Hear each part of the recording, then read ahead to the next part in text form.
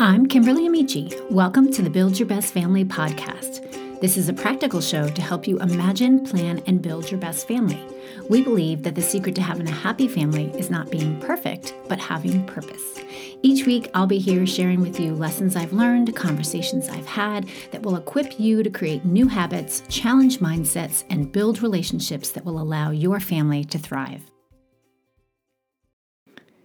In today's fast-paced world, feeling overwhelmed and disconnected is easy. But through mindfulness, we can cultivate heightened awareness and regain control over our mental and emotional state. This week's guest is Paul Angone, and he is here to talk with us today about the importance of paying attention to the present moment and how it can positively impact our daily lives. Paul is one of the nation's most trusted and sought-after voices to college students, young professionals, and those going through a career change. He's also an organizational consultant, trainer, and millennial influencer specializing in helping companies attract, retain, develop, and harness the best strengths of the millennial and Gen Z generations. In our conversation, we talked about how practicing mindfulness can help individuals improve their mental health and well-being, the common misconceptions about mindfulness, tips on how to show another person love through how we pay attention in conversations, and how mindfulness scrolling impacts our mental health. You will definitely want to pay attention to this episode. Welcome, Paul. It's incredible to have you on the podcast today. Oh, thanks for having me. All right. So a question that we ask all of our guests is, what is your family known for? Oh, that's a good question. Yeah, well, we have 4 kids. So we're known as being a bigger family nowadays. Yeah. We have a 12-year-old, a 10-year-old, a 6-year-old, and a 4-year-old. Okay. Three girls and 1 boy. Mm-hmm. And then the last 4 years, something new for our family and kind of what we've become known for in a way, because it's very visible, is that we all do commercial projects together. So we travel around the nation, and we've gotten the privilege to do a lot of like resort commercials where they want a real family.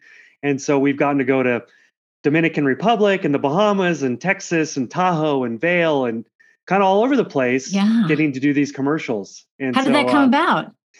My wife, she was in finance. I'm an author. And then she just decided, I don't want to go back to full-time work after having 4 kids. Yep. So she's always wanted to give it a shot. Yeah. And so long story short, she got an audition at a big open casting where they wanted a real family. Mm-hmm. And so she's like, well, you guys should come. And so then it ended up where I got the commercial. Mm-hmm.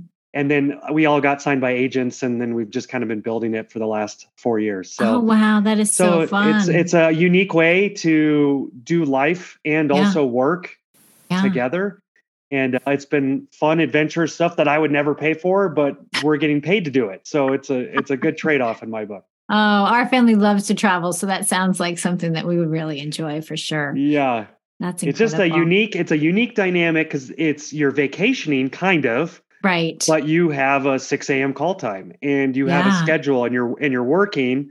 So it's a unique dynamic of, like we went to the Bahamas and you can't complain about getting paid to go to the Bahamas. Yeah. But then it's, the snorkeling shot is last. And so our kids can't get wet until that day, so it's burning hot. You're watching every other kid enjoy themselves in the water. Yes. And so it's fighting that I can't do exactly what I want to do. Yeah. So it's a strange dynamic, but it's not a bad way to make a buck. We recently bought some short-term rental properties down in Florida. And so I travel to go down and my friends are like, oh my gosh, this is so amazing. And we've owned it for months before I ever got in the pool because I would be going down there, decorating, setting it up. Even my most recent visit, I went down with friends and I was like, sorry guys. And I spent the day meeting with our handy guy so he can fix a few things and then making sure this was connected. And it was calling about this. And so it's sort of that work vacation dynamic where you just want to enjoy yourself, but there's also the perk is that you get to enjoy it, but it comes along with some responsibility. So exactly. Yeah. Yep. It doesn't look as sexy as it does on social media when people are describing it most of the time. Yeah. But still just such a special blessing to be able to partake in for sure. Totally. Yeah. All right. So let's talk about your book. I want to hear all about what inspired you to write your book, which is called Listen to Your Day, The Life-Changing Practice of Paying Attention. Yeah. I like every book I've written. This is my 5th published book.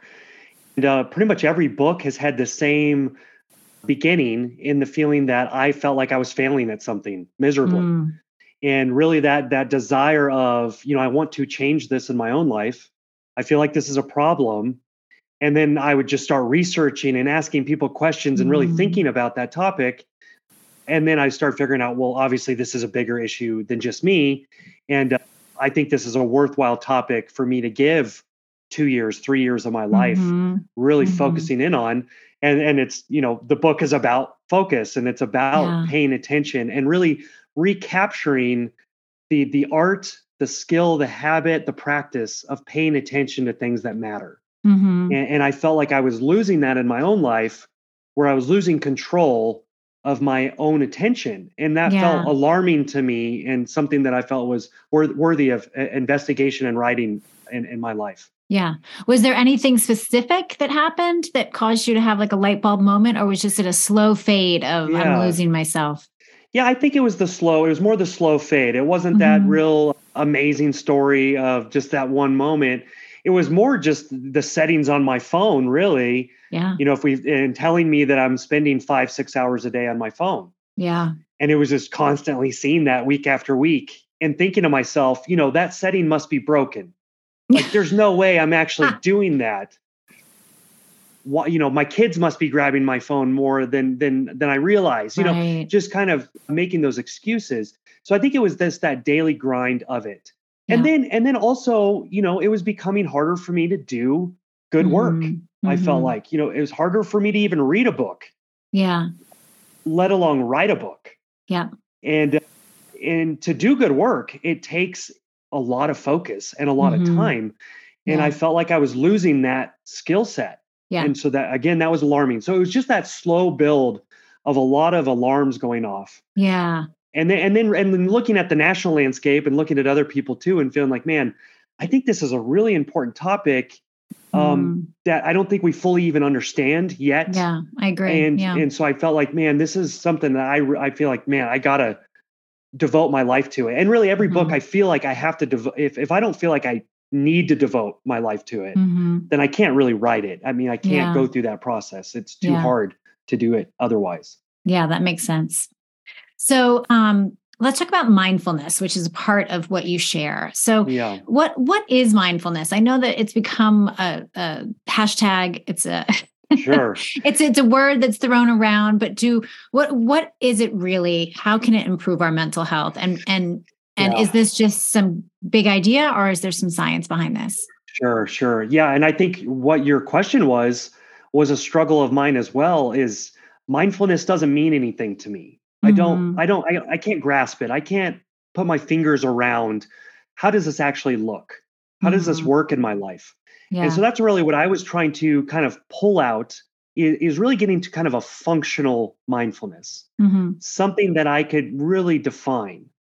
And so for me, what that meant is, that was encapsulated in the title of my book, Listen to Your Day, is that's what I felt like mindfulness really meant to me, was that Hmm. there are real answers found in the details of my day, every day, and yet I'm missing most of them Hmm. because I haven't built the practice and the habit and the lenses to pay attention to those answers. Yeah. And so that's what mindfulness then beginning meaning to me, was just a new way to be intentional with my attention, and to Hmm. really pay attention to the details of my day, and really what I was focusing my attention on.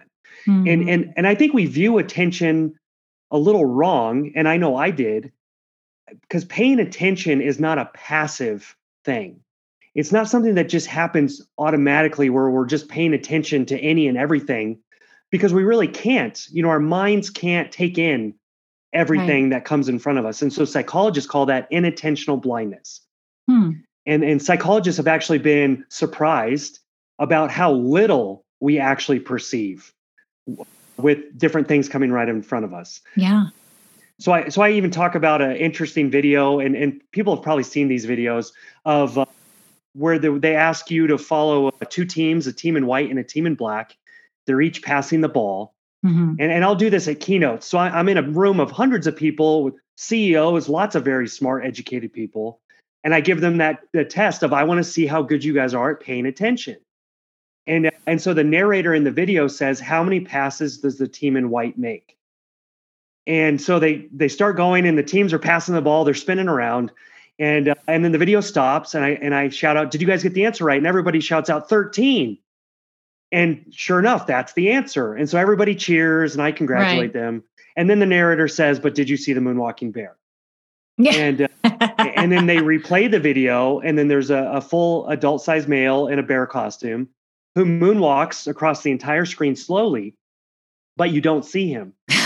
I think I've heard this one. And there's gorilla videos. There's different videos that are showing this phenomenon because you only, again, see what you're looking for.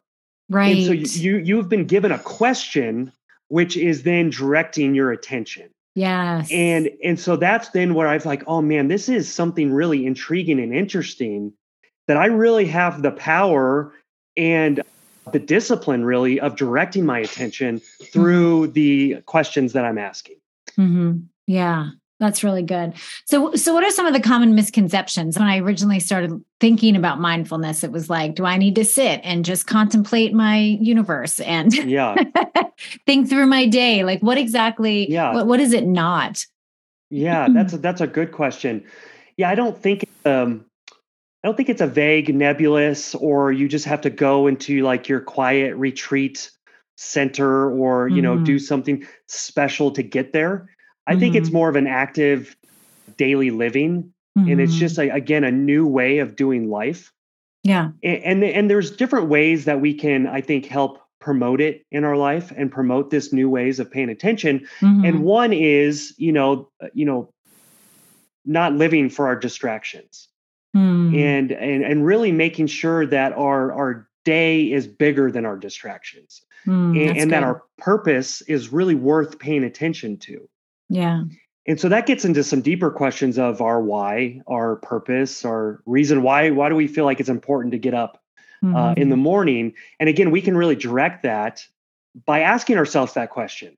So when we get up, we can really get to mindfulness by saying, this is why goals are powerful. Goals have always been powerful, but just a reminder of, what's something I really want to focus on today? Yeah. What's something I really want to accomplish? What do I want to really give my attention to and pay my attention towards? Because now you're giving your mind a map to follow. Yeah. And now you're going to be focused again, because you only see what you're looking for. So now your mind is going to be working on solving that, on accomplishing that. Versus, if you just pull out your phone right away, or you jump on the news, you listen to all that's terrible going on in the world, obviously your attention is going to be directed more towards that and all the drama that you could focus on during the day. Yeah. So there's these little simple things that we can do to really direct that mindset of how are we going to live this day? And then if we change our day and we keep changing each day, then we just, we continue to change our life. Yeah. It sounds like that's a great way. I don't want to say like a mind hack, but a great way to sort of hack that productivity, to set the intention ahead of time and saying, what am I going to pay attention to, as opposed to what am I going to accomplish? Because I can get real good at checking things off my to-do list, but have I really paid attention? There was a little while where I was setting a timer on my phone at like different points throughout the day. And it would pop up on my phone and it would be like, what's going on? How are you feeling? What are you doing? Just to stop and just observe what's going on the inside of me, what's going on around me. And it was really helpful because these days, especially with families and kids, it's like, it goes so fast and you're like, I've been on autopilot and I haven't paid attention to anything. And so that's really helpful, I found. Exactly. Yeah. That's such a great way to put it. And again, building these practices, building these different ways of going about it, stop, pause, pay attention. Yeah. And even on my phone, one thing I've done similar to you, but on my home screen image, it says, do I need to jump on my phone right now? And, the answer is probably no. Yeah. And it does, it's almost like, I kind of joke, like, it's almost like sober Paul, giving me a message for intoxicated Paul who wants to just escape into my phone. Yeah. And it's almost like I'm giving myself that message.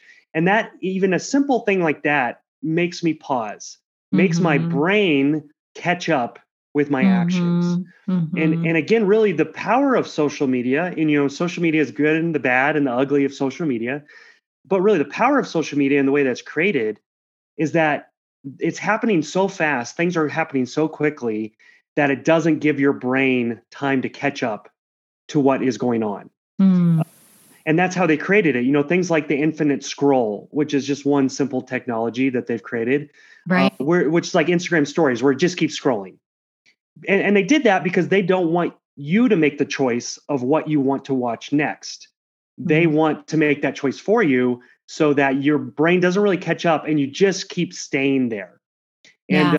and one engineer who I put his interview in my book because I found it so alarming, and he called it's like creating behavioral cocaine. And I thought behavioral cocaine, man, that is a strong term for someone who created this technology to use. But really, that was their goal, for things to be as addictive as possible, uh, Yeah. because your attention is money, and we're really living in an economy of Mm-hmm. attention.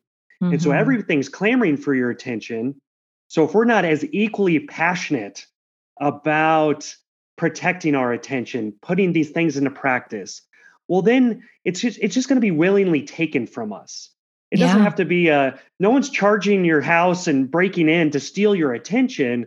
No, we're just opening up all the doors and windows, and we're just kind of letting it get stolen away from us. And Mm-hmm. and I do think that's something we all have to consider and think about in today's world.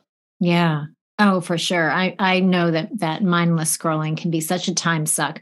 And even though like I don't feel great after I've spent too much time on it, I still go back to it. And so that's Hmm. a really good phrase, not a good phrase, but like the phrase, the behavioral cocaine. Like I knew that the engineers created these things to keep us connected, but I had no idea that they really, really know exactly how it impacts us. Yep. Yeah. And that's, and the same researcher, he said, and it's been interesting to see so many engineers coming forward who created these technologies in the Mm-hmm. first place. It's almost Mm-hmm. like Frankenstein, right? Where they've created these things and now they're like raising their hand and saying, "Oh my gosh, I'm sorry. Like I'm Wow. worried about this. Yeah. Like I can see where this is headed and Yeah. I don't want to be responsible." And so that we've seen that time and time again. So Yeah. I do think it's something for us to be To aware take of, notice of. Yeah. and I Yeah. even find it interesting, some things that I talk about in the book, but even something like that, the meta, the meta world now, and Mm-hmm. Mm-hmm. Facebook's meta. And I just thought, well, it's interesting that in the Hebrew language, meta means dead. And I Wow. thought, well, that's an interesting meta definition of Yeah. what that could look like Yeah. for us if we get too far into this world and we lose a sense of ourself Yeah. in that. So we've talked a little bit about distractions and how it can prevent us from getting work done, being unfocused, but it can definitely impact our relationships as well. And so let's talk about what is needful when it comes to paying attention to others. How can we love on the people through our life by paying attention to them, and what impact can that have on our relationships? Yeah. Yeah. I take many chapters in the book to really focus on relationships Mm-hmm. because that is such a big part of our day and it's a big part of our life. And I do think, again, that's not another byproduct of us being so distracted and being so locked into our phone, is that we're losing that sense of connection Yeah. with the people that we say that we love the most. Studies are showing that we touch our phone maybe 2,000 times a day. Oof. How many times do we touch our spouse? How many times do we touch our kids? Our parents, that Mm-hmm. physical contact is still so important. Yeah. And it is alarming, and the phone, it really is basic right now. The amount of senses that your phone is taking from you, it's not really that many. It's you touch it, but you don't feel what's going on in your phone. You don't taste it. Mm-hmm. It's still Mm-hmm. pretty basic. Yeah. But we're missing so much of our real life connections because of Mm-hmm. that. And I think for many of us, especially for us that have been married for a while, there's already so much busyness and distractions. Each kid I describe it like each kid is a radio station being played in your house, and a completely different station, and it's turned up to octave levels, you know? And so you're already trying to listen and hear through all of that Mm-hmm. to connect with your spouse. Yeah. And now we have this phone and we have this addiction that's blocking that connection as well. Yeah. So even something simple of, how many times do we even look at our spouse in the face? And even something like that, where do we actually pause and sit down together and actually look at each other in the eyes? Or things like this even taking place? Or is that more Mhm. of a rare occasion during the day? Yeah. Yeah. So some of these things I feel like make such a big difference, and they're just small things that we can change. Hmm. Uh, but again, I think if we continue to just live life next to each other while looking everywhere else but each other, Hmm. I think that also sends a message to our kids. I don't think how can they feel the connection between Hmm. us as partners if they never really see us engaging with each other, Yeah. other than maybe when we're stressed or trying to figure something out, rather than Right. just having conversations and giving each other our choice time. Yeah. It's so important. That's good. I like that expression, choice time.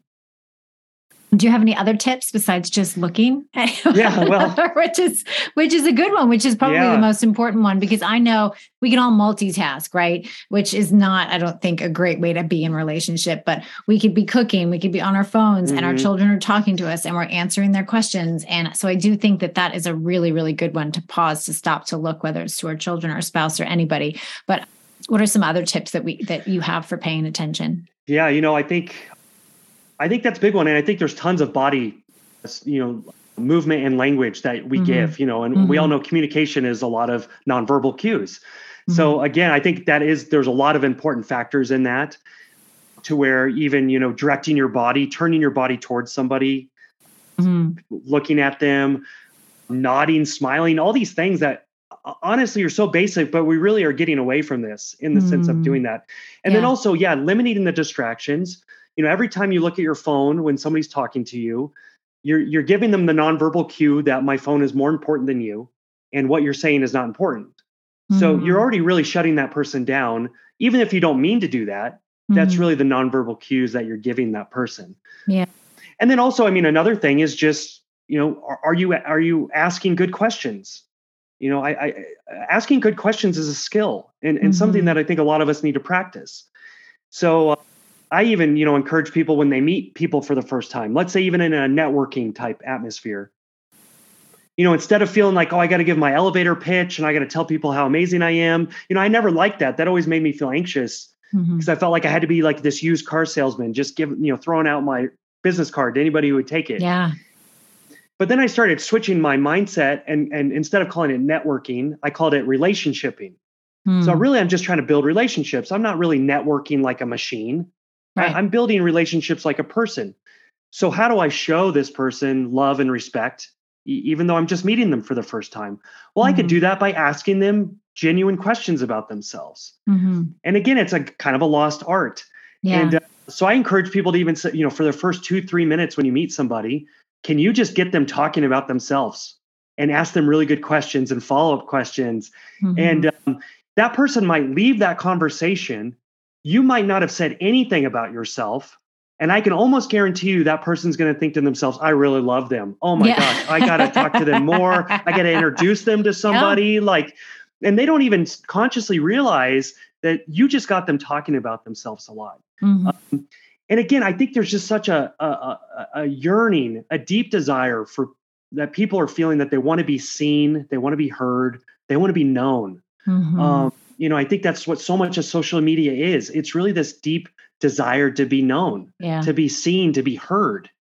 And so many people feel all alone, which is a strange paradox in this globally connected world that we're living in. Yeah. So the more that you can just do those things that really shows you are important, I'm listening, I care, whether that's with your kids, your spouse, coworkers, it's profound. I mean, it really is Mm-hmm. profound these days to take these kind of steps and build these new practices in your conversations. Mm-hmm. Yeah. I mean, we're calling them new, but they really are Yeah. old. We're kind of bringing them Hmm. back, right? Exactly. Exactly. So let's talk a little bit. Let's kind of like swing the pendulum, and let's talk about boredom and how important that is, and the magic of it, and quiet in our lives, Yeah, and gosh. what it can do for us. I think that's another thing that I don't think we're really grappling with enough, in the sense that I call it the death of awkward, which means we're kind of killing awkward spaces in our life. And I call us a cultural escape artists, where now Wow. it's become socially acceptable to just consistently escape any uncomfortable or awkward or boring moment. Yeah. And really that's just kind of the norm now. It's almost now it's awkward if somebody's not jumping on their phone, Yeah. in a line or in an elevator or wherever some kind of awkward social engagement is. Mhm. But yeah, what are we losing from that? What are we missing out of? Mhm. And I call them, we call them chance encounters with people. I call them not so chance encounters. Because what are the odds that you're sitting next to this person right now in an airplane, or that you're next to somebody in a line, or Mhm. that you stumbled across somebody and now you're talking to somebody? What are the odds? I mean, the odds are astronomical that this is even occurring right now. So the fact that we escape those situations so quickly and we don't even give them a chance, we don't even give a hi or how are you doing? It's Yeah. again these basic things that we've done for centuries. But now we're kind of losing that because I feel awkward, I feel uncomfortable, I don't really want to talk to this person.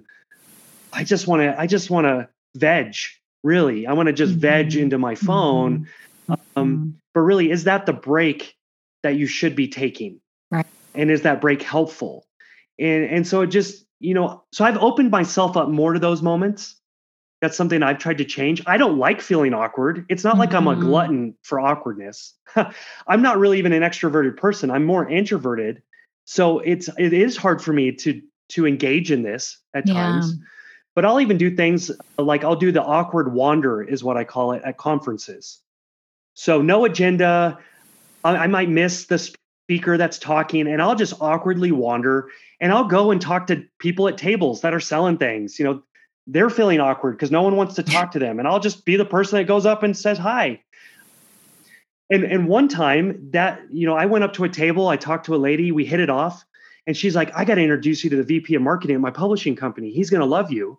And that led to my second book deal, Mm. from me awkwardly just striking up a conversation with Yeah. somebody. Yeah.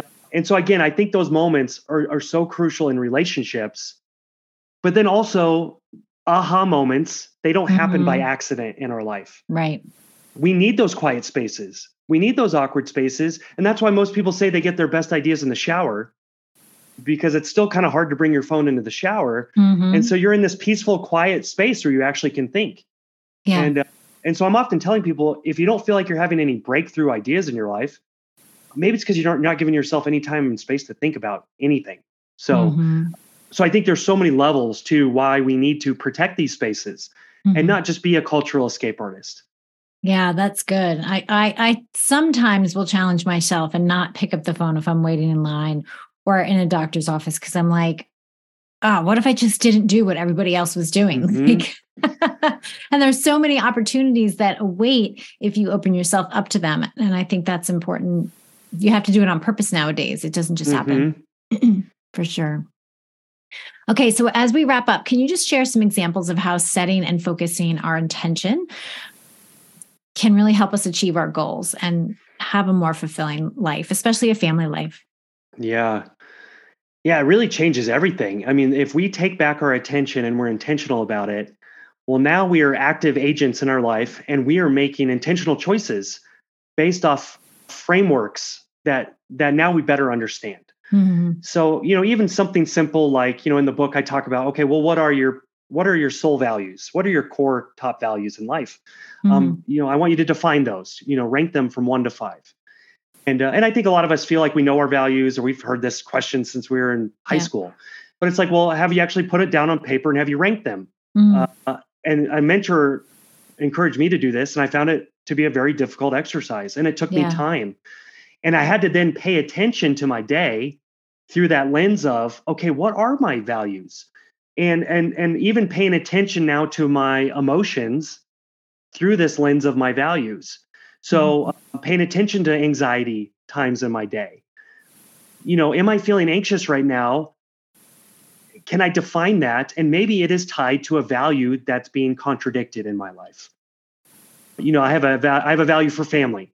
And yet I feel like I'm spending all this time away from family. I feel anxious. I don't know why. Well, I can see it's tied to that value of, well, maybe I need to make some more intentional choices to say no to more things so that I am fulfilling that value in my life. Yeah. Authenticity is a big value of mine. So if I don't feel like I believe what I'm talking about, I'm not really good at talking about it. So it actually trumps my strength of communication. My value is actually overseeing that. So things like that, to where, as we build these frameworks and we're paying attention to them, well, now we can just have a deeper understanding of, okay, this is why this thing makes me excited. And I can really see that now, and I'm paying attention to it. And there's something there in the values and the skill set in my story, into things I've gone through that have been tough, that I've overcome. Well, now I can really see that in my life and in my day. And so I want to keep doing more things like that because it's so important to me. Yeah. So again, it gives us this just heightened awareness, so we don't feel stuck, or we don't feel like I have a lack of clarity in my life. I just feel like I have this cloud of confusion. Where's my next step? What do I do? Well, again, it gives us back that power and intentionality to say, no, I can do things and live my life very differently. And that'll build that compounding interest, because you're literally paying your attention. There's literally a transaction in the phrase. You're making a payment through these things that you're paying attention to. So are we building that investment, that compounding interest, or are we in debt to things we don't want to be in debt to with our attention? Yeah, that's fantastic. All right. Well, this has been an incredible conversation, and I really appreciate you being with us here today. Thank you so much. Thanks for having me. It's been an honor. You can find Paul at All Grown Up, spelt ALLGROAN Up. He's on Instagram as Paul Angone, and he's on Facebook as All Grown Up as well. I will link to that, plus where you can find his book, in the show notes. Are you tired of the same old bedtime prayers? Do you want to teach your children to pray using the powerful words of Scripture? Then look no further. The Read It, Pray It cards will do the trick. It's a game changer in bringing the Word of God into your children's prayer lives. When our children were little, I found that bedtime prayers were redundant. I wanted something more to connect my children's heart with God's Word, and that's when the idea for the Read It, Pray It cards was born. Each card is created with kid-friendly prayers based on specific verses of Scripture. I chose verses about God's protection, courage, kindness, and more. These verses will help prevent fear, foster friendship, and encourage kindness among siblings. With the Read It side of the card, children can easily read and memorize Scripture. You can find these Read It, Pray It cards in my Etsy shop. You can choose from professionally printed and trimmed cards or digital downloads. Search for Read It, Pray It cards on Etsy, or go to www.etsy.com/shop/living in the sweet spot.